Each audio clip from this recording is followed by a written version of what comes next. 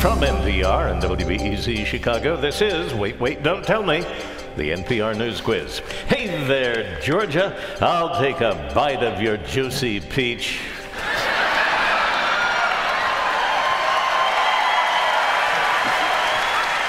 I'm Bill Curtis. And here is your host at the Johnny Mercer Theater in Savannah, Georgia, Peter Sagal. Thank you, everybody. Thank you, Savannah. Thank you.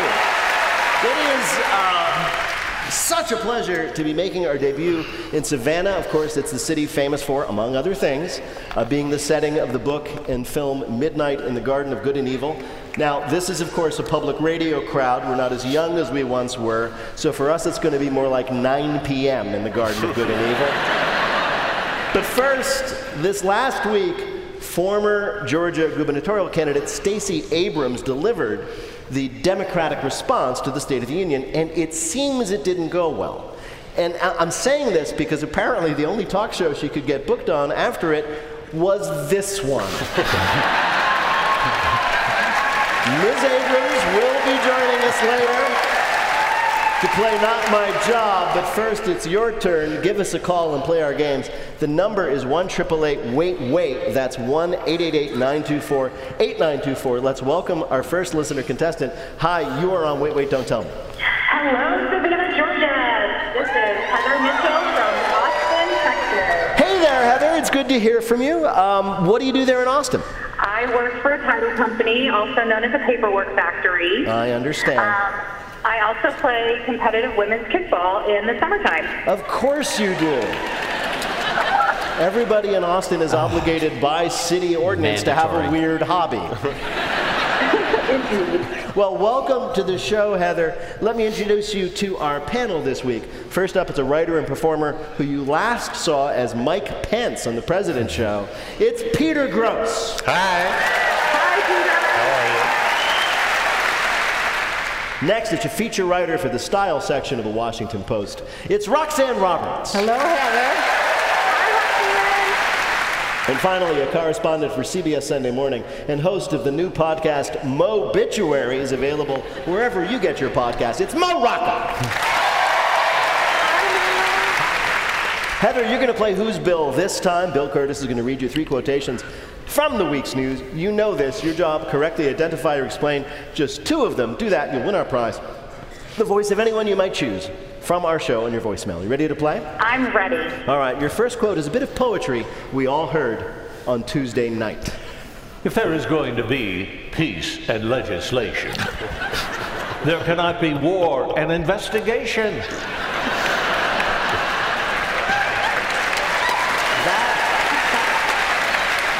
That was just one of the verses dropped by Master MC Donald Trump. During what speech? The State of the Union The address. State of the Union, Heather, yes. I know, it happened this week. It seems crazy. All that hype and the delay, and in the end, it was so boring and disappointing, the State of the Union, that you half expected Adam Levine to come out in the middle and take his shirt off. That would have been a vast improvement. The speech did make history. Somebody analyzed it and found all the words that had never before been said in a State of the Union address in all our history. For example, and this is real, bloodthirsty, chilling, fentanyl, heartache, freeloading, sadistic, venomous, and kissing. All true. Weird, he said all those things, but President Trump still hasn't said Tiffany, though. I don't know. Poor Tiffany. She was there. She was there. She was there. She was behind, one of the distinguished guests in the box, and I literally was like, "Oh, right, Tiffany," which I think is the same reaction that he had.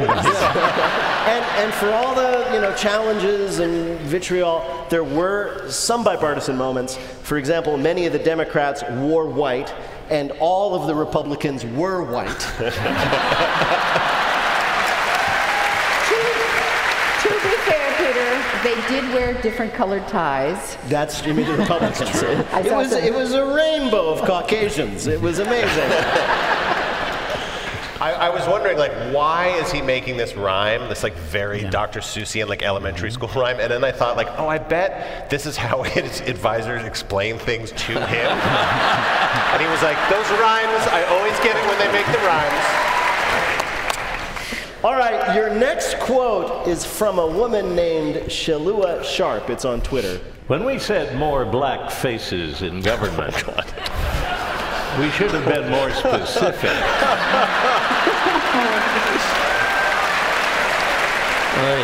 Ms. Sharp is commenting on the growing scandal that will apparently end the career of every politician.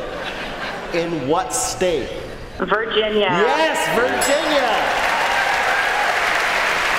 What the hell is happening in Virginia? It turns out that female members of Congress are not the only group of Democrats that dress alike.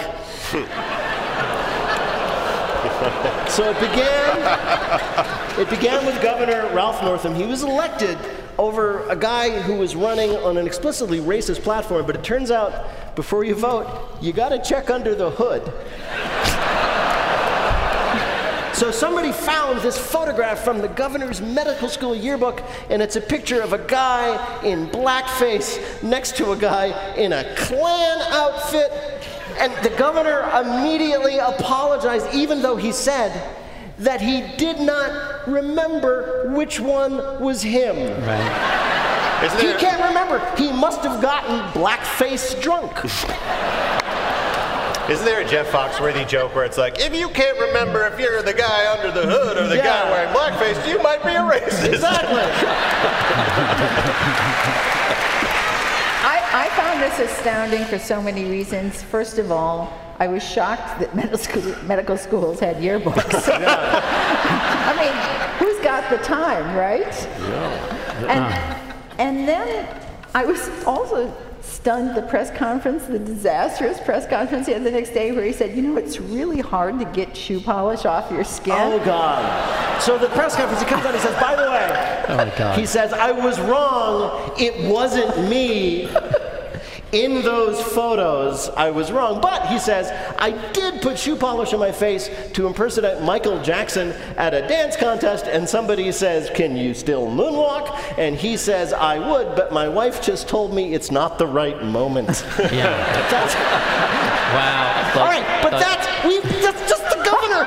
That's just the governor. And then Can I just say, Florida must be sighing relief right now. So the Democratic lieutenant governor who would take over if Northam resigns, in the middle of the night he comes out and says, I just want you all to know that the sexual assault accusation against me is totally bogus. And everybody's like, what sexual assault accusation? And he's like, this one. Everybody talk about it for a week. And then we're not done. The attorney general said, yeah, I did blackface too. And a prominent Republican says, I edited a yearbook filled with racist photos. And so seriously, at this point, Virginia is changing its name to East West Virginia. That's right. Well, you remember. So, Heather, your last quote is from a critique of a new play that the author hopes to debut in New York City soon. It was long-winded and meandering. Thankfully, none of it was wrapped. So that was the New Yorker talking about a play that was written just because the play's author hates what so much? Hamilton? Yes, Hamilton. Very good. Now, I know you're shocked. You may have thought it was actually illegal to dislike Hamilton. And while you're not right, you should be.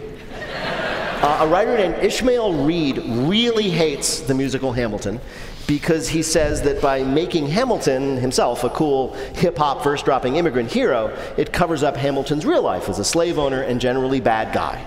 So Ishmael Reed wrote a play called The Haunting of Lin-Manuel Miranda, in which the author of Hamilton, played by an actor, that's the most beloved musical of modern times, he's visited by ghosts of people from history telling him how wrong he is. That's the play. In the end, of course, we guess he'd be visited by a ghost of Lin-Manuel Future who says, don't worry about all this, I am so rich.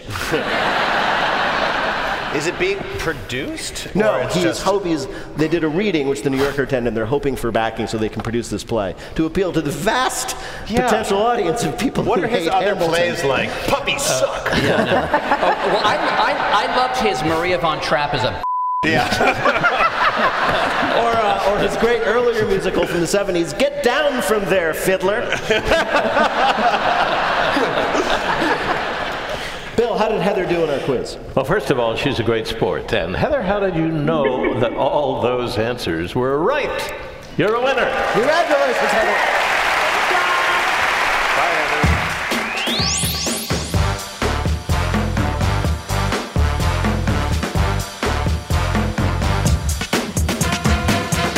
Right now, panel, it is time for you to answer some questions about this week's news. Peter, Delta Airlines is the most recent airline under fire for its inappropriate actions.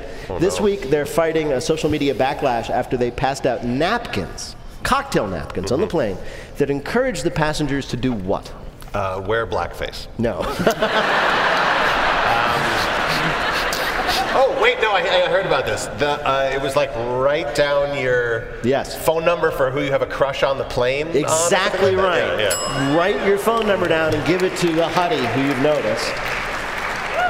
The promotional cocktail napkin said, quote, write down your number because you're in a plane full of interesting people, and hey, you never know. You never know who's a serial killer. And so wait, the flight attendants are basically pimping people Basically, to each other? yeah. Okay. I mean, what do you say if you want to pick up somebody you noticed on a plane? Oh, I love the way the drool from your mouth while you were sleeping caught the light. I noticed that when you walked out of the bathroom, you told the other passengers not to go in there. Yeah. People complained that the whole thing was creepy. It got weirder when the flight attendants opened up the bathroom and asked if anyone wanted to spend the flight in the fantasy suite.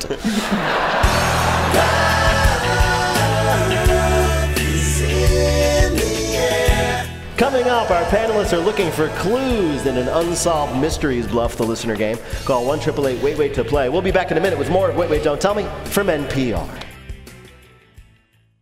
This message comes from NPR sponsor Capital One. With the new Capital One Saver Card, you can earn 4% cash back on dining and entertainment. That means 4% on checking out that new restaurant everybody's talking about, and 4% on watching your team win at home. Now when you go out, you cash in. You'll also earn 2% cash back at grocery stores and 1% on all other purchases. What's in your wallet?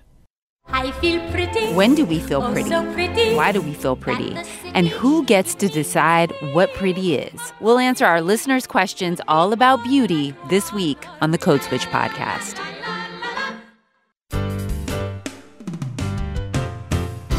From NPR and WBEZ Chicago, this is Wait, Wait, Don't Tell Me, the NPR News Quiz. I'm Bill Curtis. We are playing this week with Roxanne Roberts, Mo Rocca, and Peter Gross. And here again is your host at the Johnny Mercer Theater in Savannah, Georgia, Peter Sagal. Thank you, everybody. Thank you, Bill. Thank you all so much. I'm assuming you're all excited because it is time for the Wait, Wait, Don't Tell Me Bluff the Listener game. You can call 1-888-WAIT-WAIT to play our games in the air. Hi, you are on Wait, Wait, Don't Tell Me. Hello, this is Chris Newman from Jonesboro, Arkansas. Jonesboro, Arkansas. Now, where is that exactly? That is in northeast Arkansas, about an hour northwest of Memphis, Tennessee. Well, what do you do there? I am in outside sales, and I am a competition barbecuer. Can you make a living as a competitive barbecuer? Not a very good one. No. Chris, it's nice to have you with us. You're going to play our game in which you must try to tell truth from fiction. Bill, what is Chris's topic? And then the case went cold. There are certain mysteries that may never be solved. Who killed Jimmy Hoffa? Where's the Malaysian Airlines plane? Why could no one in Virginia think of any other Halloween costume? Our panelists are going to tell you about a current unsolved mystery somewhere in the world. Pick the one who's telling the truth. You'll win the Wait Waiter of your choice on your voicemail. Are you ready to play? Yes, sir. All right. First up, let's hear from Mo Rocca. It wasn't long after Lisa DeRosa of Sydney, Australia, reported her pet missing that its collar was found outside the nearby Tunley Daycare Center. Dino was like family, she said about her 3-year-old pet dingo. Then, just a week later, Danny Hartman's dingo went missing. The end of its tail was found inside the daycare center, as was the chew toy of yet another missing dingo the next day. Sydney Police Inspector Bill Keith convened a press conference and announced what everyone already suspected. A baby ate these dingoes. But which baby? Which baby from the daycare center was fearless and hungry enough to overtake and consume at least 3 35-pound feral canines? 22 babies were called in for questioning and to have the contents of their diapers examined. Suspicion eventually fell upon 18-month-old Lily Grace Delicata. Not surprisingly, her mother Olive vehemently denies the charges. Lily may have a healthy appetite and abnormally large incisors. And yes, it's true that while I was nursing her, I ate a diet rich in jackal meat. But that doesn't prove anything. The investigation continues.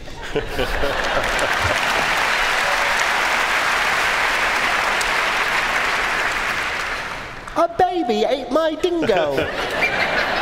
Or so say some people in Australia. That's from Mo Rocca. Your next story of someone looking for clues comes from Roxanne Roberts. Geneva, Switzerland has an alphabet problem, specifically a Scrabble problem. About 3 months ago, game lovers in the Swiss city found the letter N missing from new game boxes. Calls to manufacturer Mattel confirmed that the games had been delivered to stores intact, so someone in town was buying the game, removing all the tiles of one letter, resealing the box in shrink wrap, and returning it to the store shelves, reports the BBC. Over the next few weeks, customers reported the same problem but with different letters. D in December, J last month, and just this week, 2 boxes had the F tile missing. No security cameras have images of the culprit, but the mystery has captivated game players all over Europe.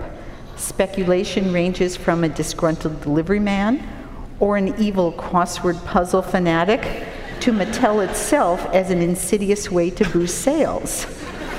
A spokesman for Scrabble said to the BBC, quote, "This is an unacceptable breach of fair play, and we will pursue this to the letter of the law."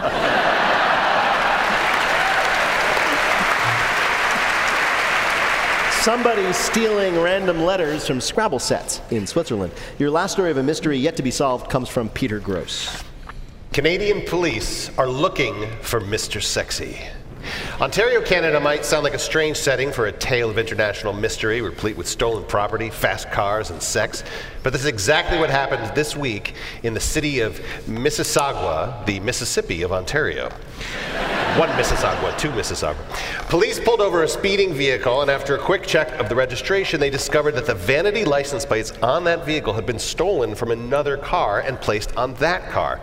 So Sergeant Kerry Schmidt of the Ontario Provincial Police posted pictures of the plates along with the following message on Twitter. "Are these yours? Looking for the rightful owner of Mr. Sexy license plates.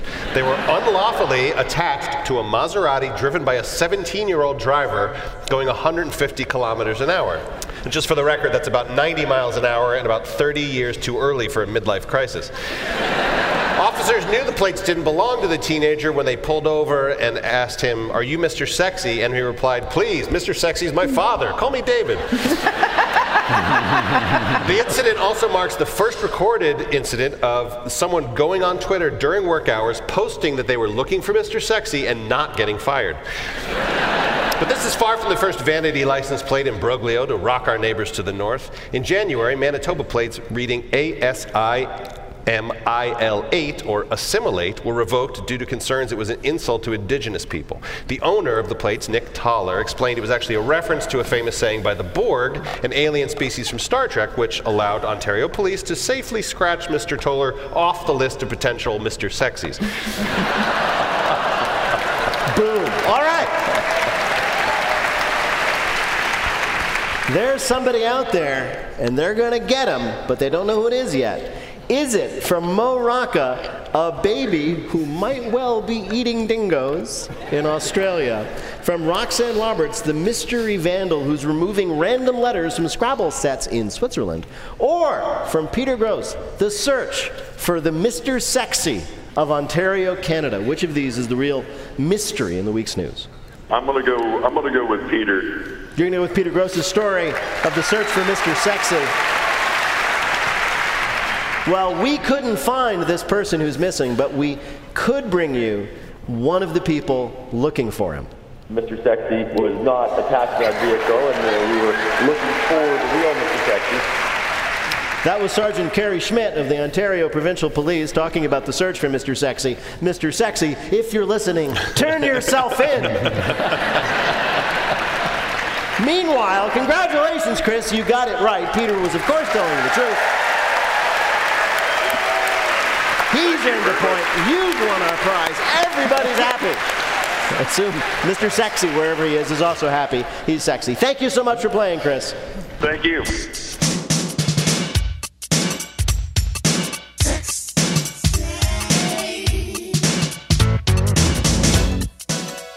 And now the game where we ask really important people to waste their time on unimportant things. One of the most popular Democratic candidates of the 2018 election cycle was Stacey Abrams of Georgia, who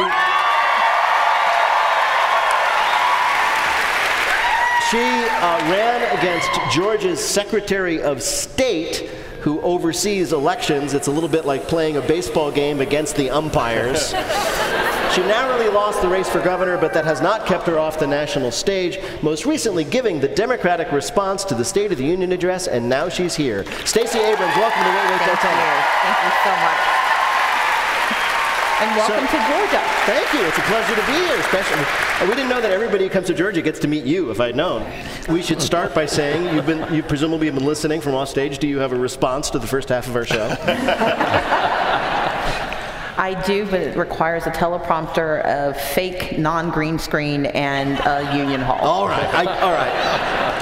We really want to find out about the process of giving the State of the Union response. But first of all, you must know that that is a cursed job, right? Yes. Right. So I don't have a job right now, so I was free. That's true. But whenever anybody mentions the response to the State of the Union, it doesn't matter what party. People say, oh yeah, Bobby Jindal looked like a baby, and Marco Rubio with the water, and the Democrat with the lips. And so how did you plan that you would not end up on that list? I drank a lot of water early. Yeah. I used a low gloss but very moisturizing lipstick. Yeah. And I prayed really hard. It's technically called a response. Yes. Did you think at all about what you anticipated President Trump might say so you could respond to it? I would put it this way. I have heard him speak before. Yes. I assumed it would be some combination of demagoguery, self-aggrandizement, 2 lines about something nice that he would 3 lines later overrule. Right. Did you know that it would rhyme? You know what? That I missed, and I feel sorry for whoever thought that was the right way to go. Yeah. Another big question for the State of the Union response is where you're going to do it and what the background is. People have tried various things. You went for, it was a union hall, you say? Correct. And behind you had all these people, but it was also true that unusually they were all blurred out. So you were like looking at us, speaking to us, and there were these blurry figures behind you, and I was like, oh, those are the ghosts that are haunting Miss Abrams until she completes for them the tasks they left undone in life. Those are the ghosts of votes uncounted. There we go.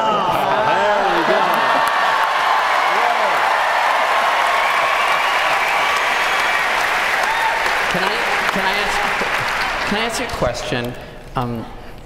Have we met before? Because I went to theater camp with at least 3 girls named Stacey Abrams. It's entirely possible. Really? Were you at my bat mitzvah?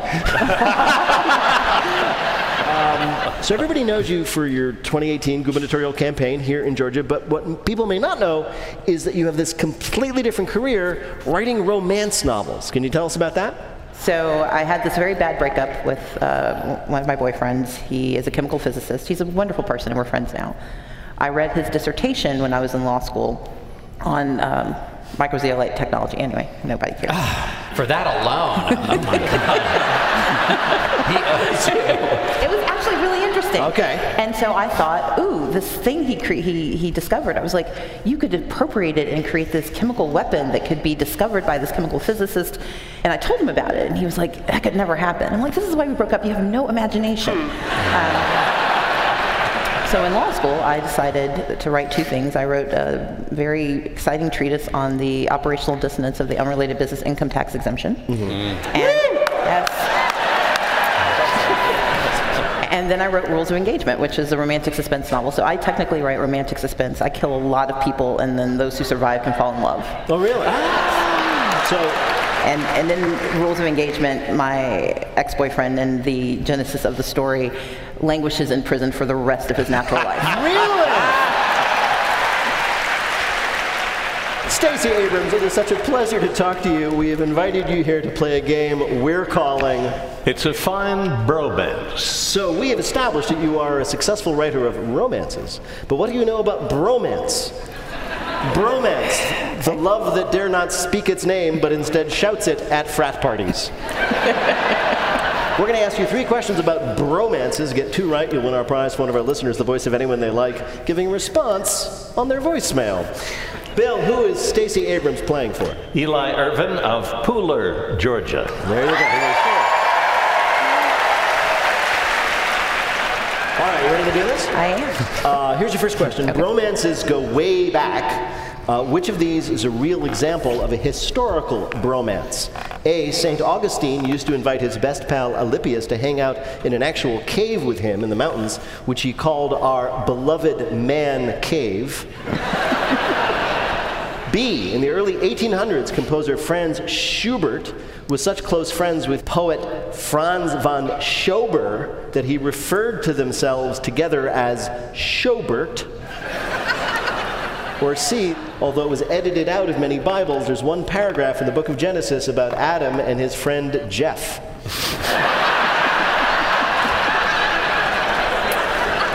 I'm going to go with A. You're going to go with St. Augustine. I'm going to go with St. Augustine. Invented the man cave. He did so much for the world. He did. But because I listened to the audience. Listen to the people. The people believe the answer is B, and therefore I will throw myself on their mercy and blame them if I lose again.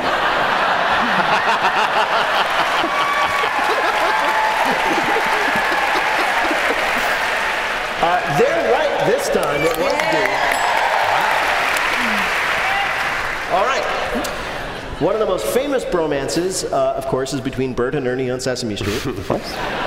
We all know about the rumors that they're gay. They're not gay. They don't exist from the waist down. But you can still make it work.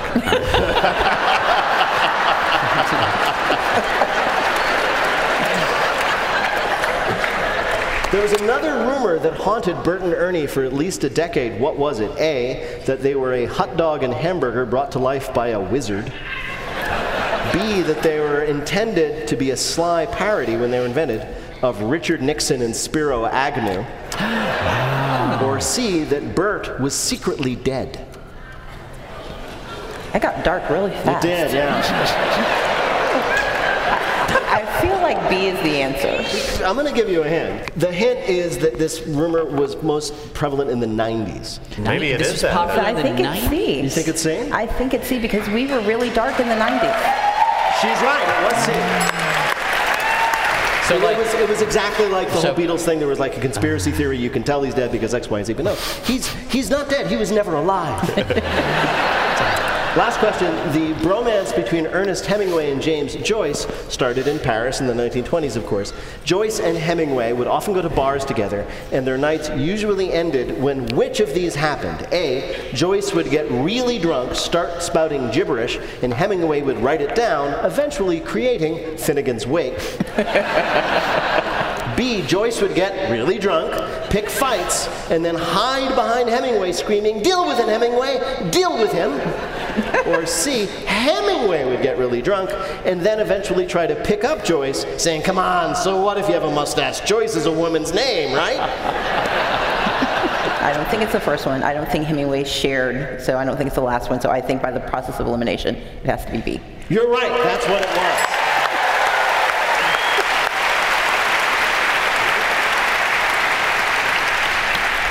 So, Bill, how did Stacey Abrams do in this little contest? She won this one!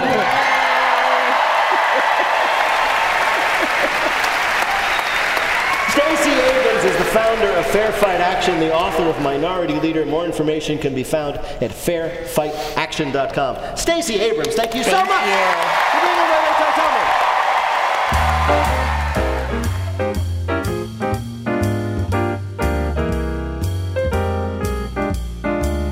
In just a minute, we all get greasy fingers in our listener limerick challenge. Call 1-888-WAIT-WAIT to join us on the air. We'll be back in a minute with more of Wait, Wait, Don't Tell Me from NPR.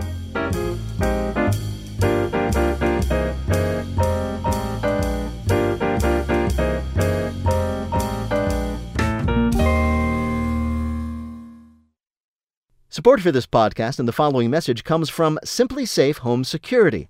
Simply Safe is complete wireless protection for your home. The system can be self-installed in under an hour, and there are no long-term contracts and no hidden fees. CNET, The Wirecutter, and PC Mag have all named Simply Safe their top pick for home security. And Simply Safe protects over 2 million people every day. Learn more about protecting your home and family with Simply Safe at simplysafe.com/wait. Every day on her way to and from work, Laura Bates, like millions of women around the world, suffered indignities, big and small. It just made me sit down and ask myself, why is this normal? She launched a website called Everyday Sexism, and thousands of women, and even some men, started to share their stories too. Ideas around gender and power on the TED Radio Hour from NPR. From NPR and WBEZ Chicago, this is Wait, Wait, Don't Tell Me, the NPR News Quiz. I'm Bill Curtis. We're playing this week with Roxanne Roberts, Mo Rocca, and Peter Gross. And here again is your host at the Johnny Mercer Theater in Savannah, Georgia, Peter Sagal. Thank you, Bill. Thank you so much, everybody. In just a minute, Bill has an affair to remember in our Listener Limerick Challenge game. If you'd like to play, give us a call at 1-888-WAIT-WAIT. That's 1-888-924-8924. Right now, panel, some more questions for you from the week's news. Mo, there's a new app called Recharge, and it lets you rent your what to people in increments of single minutes. Cell phone. No. Okay, it lets your body. Your child. Wait, it's called Recharge? It's called Recharge. It's a little bit of a hint because the idea is that the people who are using it, who want to rent this from you for a number of minutes, need to recharge. It's your charger. No. It's a car battery. No. I'm going to steal this. It's your house. That's what it is, Mo. Right. So you just whip out this app, you dial it up, you use the function, and you can find somewhere near you a stranger who thinks that it's totally cool to let a stranger to them hang out in their apartment for 30 minutes. This should be called like the serial killer app. Pretty much. For the traveler, it's a cost-effective and convenient way to pop into a clean home, destroy their bathroom, steal some Vicodin, and go about your day. All right, Roxanne. Driverless cars are already on the road in some cities, and everybody thinks it'll be great because they're much more efficient, make everything better. But no, a new study has issued a warning saying that traffic will get much worse with automated vehicles because with their advanced artificial intelligence, they will refuse to do what? Parallel park. Mo, this is your chance to steal I from Roxanne. I know. They will refuse. You were close. Humans do this too. We've been known to drive around blocks for like an extra 20 minutes. Ask for directions. No, they have directions. To avoid having to do this. They will refuse to look for a parking space. You're right. I'm going to give it to Mo so he can steal it back. Seems only fair. Right. Specifically, what they won't do is they won't pay for parking because they won't have to. You have to park your car because it can't go anywhere without you in it. Automated cars can just keep driving. You see? Why pay $35 for some downtown parking lot? So it just drops me off. I go into the little house for 10 minutes to take a nap. The car keeps circling, and I come out. Exactly. You That's meet the the guy idea. with the So great it's great. bridge. You get to do what you need to do, and you're making your appointment, you're stealing their Vicodin, whatever. And the car does what it wants, which is kill more pedestrians, and then you meet up again. I also like the idea that like you go inside what you do, and the car goes out and drives and what it does. And I just think like a driverless car without a person in it is like, wee! It's like, I love my life. It's driving. I can do whatever I want. Can it steal Mr. Sexy license plate?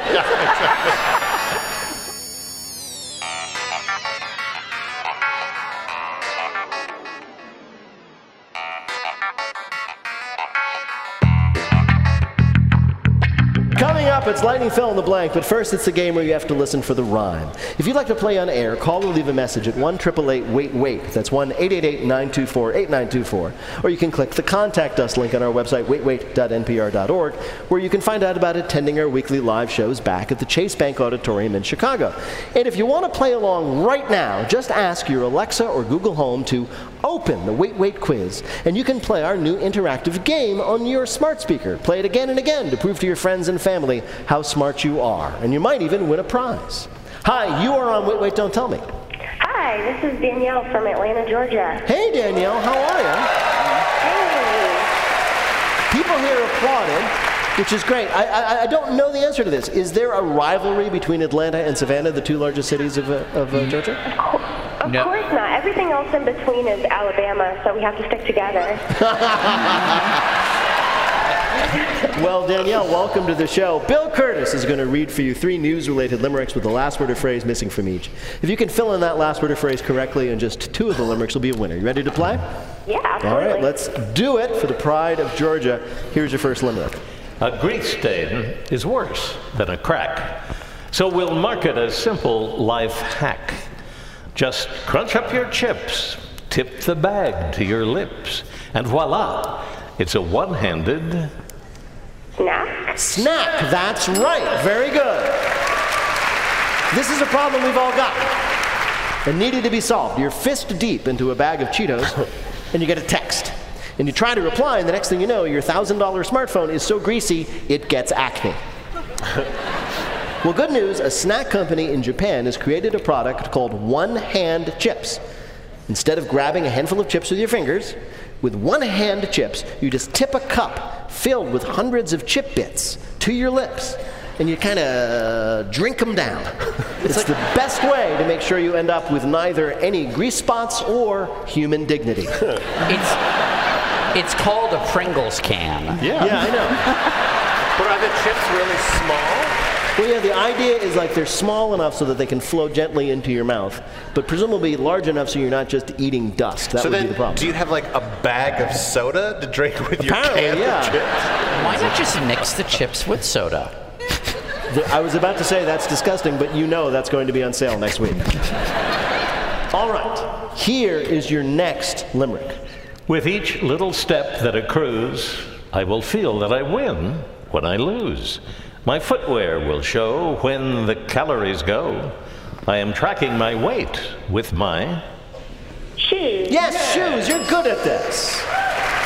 Google, we are told, is developing a new pair of smart shoes that will tell you if you need to lose weight, taking the place of the technology we've all been using, dumb pants. They call them smart shoes. They're really judgmental shoes. Right, smart-ass shoes. And of course, it's worse. There are 2 of them. They talk to each other. Oh, they're like your parents. Trust us, your weight is the least of your problems. Are they just like, oh, ow, ow. No, it's fine. You're not too heavy. Oh, ow. All right, here is your final limerick. For 6 months, they'll give you some wonder care.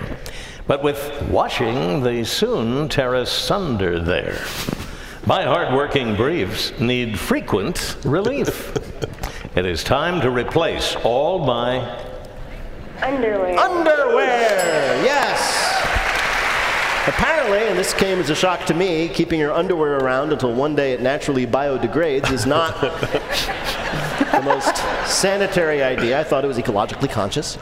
We should be throwing them out every 6 months, not 6 years, 6 months. Right when you've started getting to know each other. This advice, by the way, is from Good Housekeeping. It's not the Underwear Council? No, but we know that Good Housekeeping is in the pocket of Big Brief. Or, as Big Brief likes to be called, extra large brief.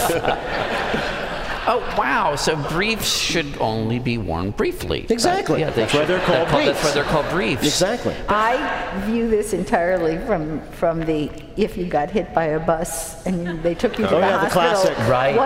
Would you advice. be proud of the underwear you were wearing? That would not be your biggest worry at that moment. Be like, you'll never walk again. That's fine. What did you guys think of the back of my underwear? Bill, how did Danielle do? Danielle, you got them all right. Congratulations. Danielle, thank you so much for playing. Thank you. Bye-bye.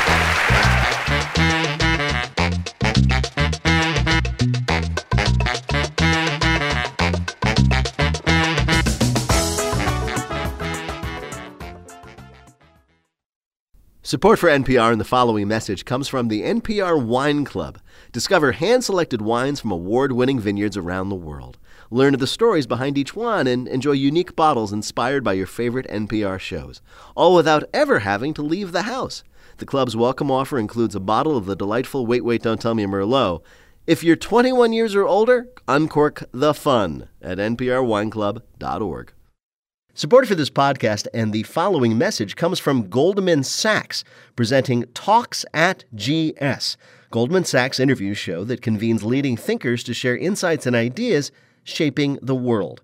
Recent episodes featured Disney's Bob Iger, journalist Katie Couric, and GM's Mary Barra. That's Talks at GS, available on Hulu, Amazon Prime, Yahoo Finance, Apple Podcasts, Spotify, and at gs.com. Now on to our final game, Lightning Fill in the Blank. Each of our players will have 60 seconds in which to answer as many fill-in-the-blank questions as he or she can. Each correct answer now worth 2 points. Bill, can you give us the score? All our panelists are tied at 3. Wow. This is nice. All right. Well, I'm just going to arbitrarily choose who goes first. Peter, you're up first. Wonderful. The clock will start when I begin your first question, fill in the blank. On Wednesday, the House Intelligence Committee announced plans to investigate whether blank has any leverage over President Trump. Any foreign country? Yeah, I'll give it to you. They were looking, they were looking at Russia, but they also said other foreign countries. I thought that was A new report released on Tuesday said that ISIS is likely to regain territory following Trump's decision to withdraw troops from blank. Syria. Right. This week, the governor of New Mexico withdrew most of her state's National Guard troops from the blank. Southern border. Right. On Wednesday, the Consumer Financial Protection Bureau announced plans to roll back Obama-era restrictions on the blank industry. The stupid payday lending industry. Exactly right. A man in Florida caught breaking the windshields of multiple cars in a parking lot said he was only doing it because he blanked. Because he hated cars. Almost, because he was really angry that he could not remember where he had parked. This week it was revealed that some apps for the blank may be recording users' screens without their knowledge. iPhone. Right. This week it was confirmed that the blanks would go on without a host. Oscars. Right, hoping to do its part to manage the grey squirrel population in the UK, a business in London is blanking. They are having their employees kill squirrels at lunchtime. No, they are serving customers grey squirrel lasagna.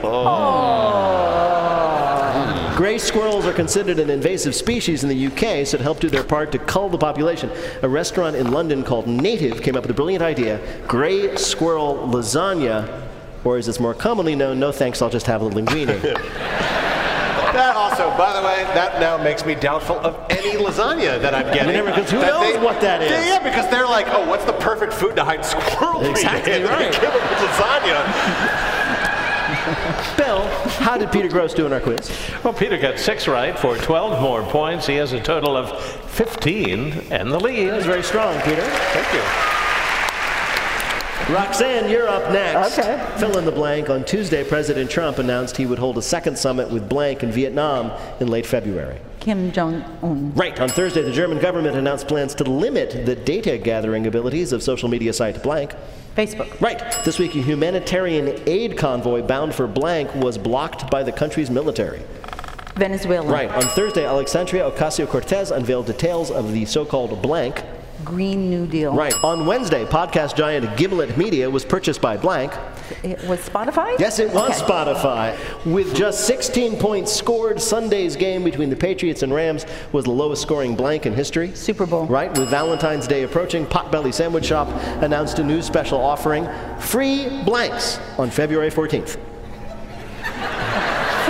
Free heart tests. No. They will be offering one free cookie for single people. Oh, that's sad. Anyone who comes into the store on Valentine's Day without a significant other gets a free cookie of their choice. It's great news. A cookie of shame? A cookie of shame. It's great news for any single person who's looking to lessen the sting of Valentine's Day with something sweet. It's even better news for couples who can get 2 free cookies by splitting up and going to 2 different Potbellies. Just a bunch of people outside, like, taking their wedding rings off. Exactly. Bill, how did Roxanne do in her quiz? Well, the game continues. She got 6 right, 12 more points. Like Peter, a total of 15. So they're tied. No, you have to get 6. You've got to get 6. I don't know I don't think I've ever been in a three-way Not fine, not 7. You can do it. So how many then does Mo need to win? Well, he can tie it at 6. Win it at 7. Here we go. Thank you. All right, Mo, this is for the game. Fill in the blank. On Monday, federal prosecutors in New York sent subpoenas to President Trump's blank. Subpoenas. Oh my God! I'm already falling apart. He sent subpoenas to the president's. It wasn't his personal lawyer. Go back to the beginning. Inaugural committee. The inaugural committee, Mo, yes. On Sunday, the White House announced plans to keep troops in Iraq to monitor activity in blank. Oh, they'd be monitoring activity in Syria. No, in Iran. In Iran. No, in Iran, no. Keep this rolling. This week, Nancy Pelosi said she would back any deal on blank that bipartisan negotiators might reach. Immigration. Yeah, border security immigration. I'll give it to you. The CEO of Amazon, Jeff Bezos, revealed in a post that AMI, the publisher of blank, had attempted to blackmail him. National Enquirer. Yes. Why are we whispering? Because audio is an intimate medium. All right. After it was discovered that its accelerator pedal often got stuck, a recall warning was put out for blank. For a car. Specifically for the Power Wheels Barbie Dream Camper. Camper. On Wednesday, NASA announced that 2018 was the 4th blankest year on record. The spaciest year. No, it was that, but it was the hottest year on record. Cryptocurrency investors in Canada are unable to withdraw over $140 million of investments because the investment company's president blanked. Because the investment companies, they lost it. He misplaced it. He died before he told anyone his password. It's always sad when somebody dies, but it's even sadder when you can't send the family flowers because all your money is tied up in Bitcoin and somebody didn't take the time to write down their password on a sticky note like a normal person and put it on the monitor. It's expected that the man's funeral will be attended by several thousand people, all of whom will console his grieving mother and ask her what her maiden name is.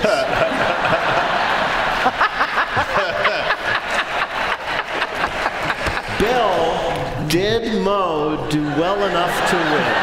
He got 3 right, 6 more, total of 9. Our winners this week are Roxanne and Peter.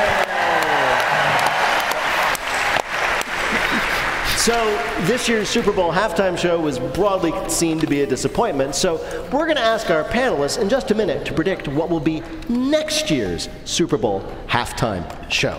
Wait, Wait, Don't Tell Me is a production of NPR and WBEZ Chicago in association with Urgent Haircut Productions' Doug Berman, Benevolent Overlord. Philip Godica writes our limericks. Our public address announcer is Paul Friedman. Our interns are Alex McCohen and Rachel Klepper. Our web guru is Beth Novi. BJ Liederman composed our theme. Our program is produced by Jennifer Mills, Miles Dornbos, and Lillian King. Our private dancer, our dancer for money, is Peter Gwynn. Technical direction from Lorna White. Our business and ops manager is Colin Miller. The production coordinator is Robert Newhouse. Krause. Our senior producer is Ian Chillag. The executive producer of Wait, Wait, Don't Tell Me is Mike Danforth. Now, panel, what will be next year's exciting, thrilling Super Bowl halftime show? Mo Rocca. Broadway's Patti LuPone, because she's great, and I'd love to hear her yell at 80,000 drunken football fans to put away their cell phones. Roxanne Roberts. In an effort to boost ratings, the halftime show will be the Bare Naked Ladies. Not the band, actual Bare Naked Ladies. And Peter Gross. Next year's halftime show is going to be the most watched ever when Stacey Abrams does a response to the first half. And if any of that happens, we'll ask you about it on Wait, Wait, Don't Tell Me. Thank you, Bill Curtis. Thanks also to Mo Rocca, Roxanne Roberts, and Peter Gross. Thanks to the staff and crew at the Johnny Mercer Theater. Thanks to everybody at Georgia Public Broadcasting. Thanks to our fabulous audience here in Savannah. And thanks to all of you out there for listening. I'm Peter Sagal. We'll see you back in Chicago next week.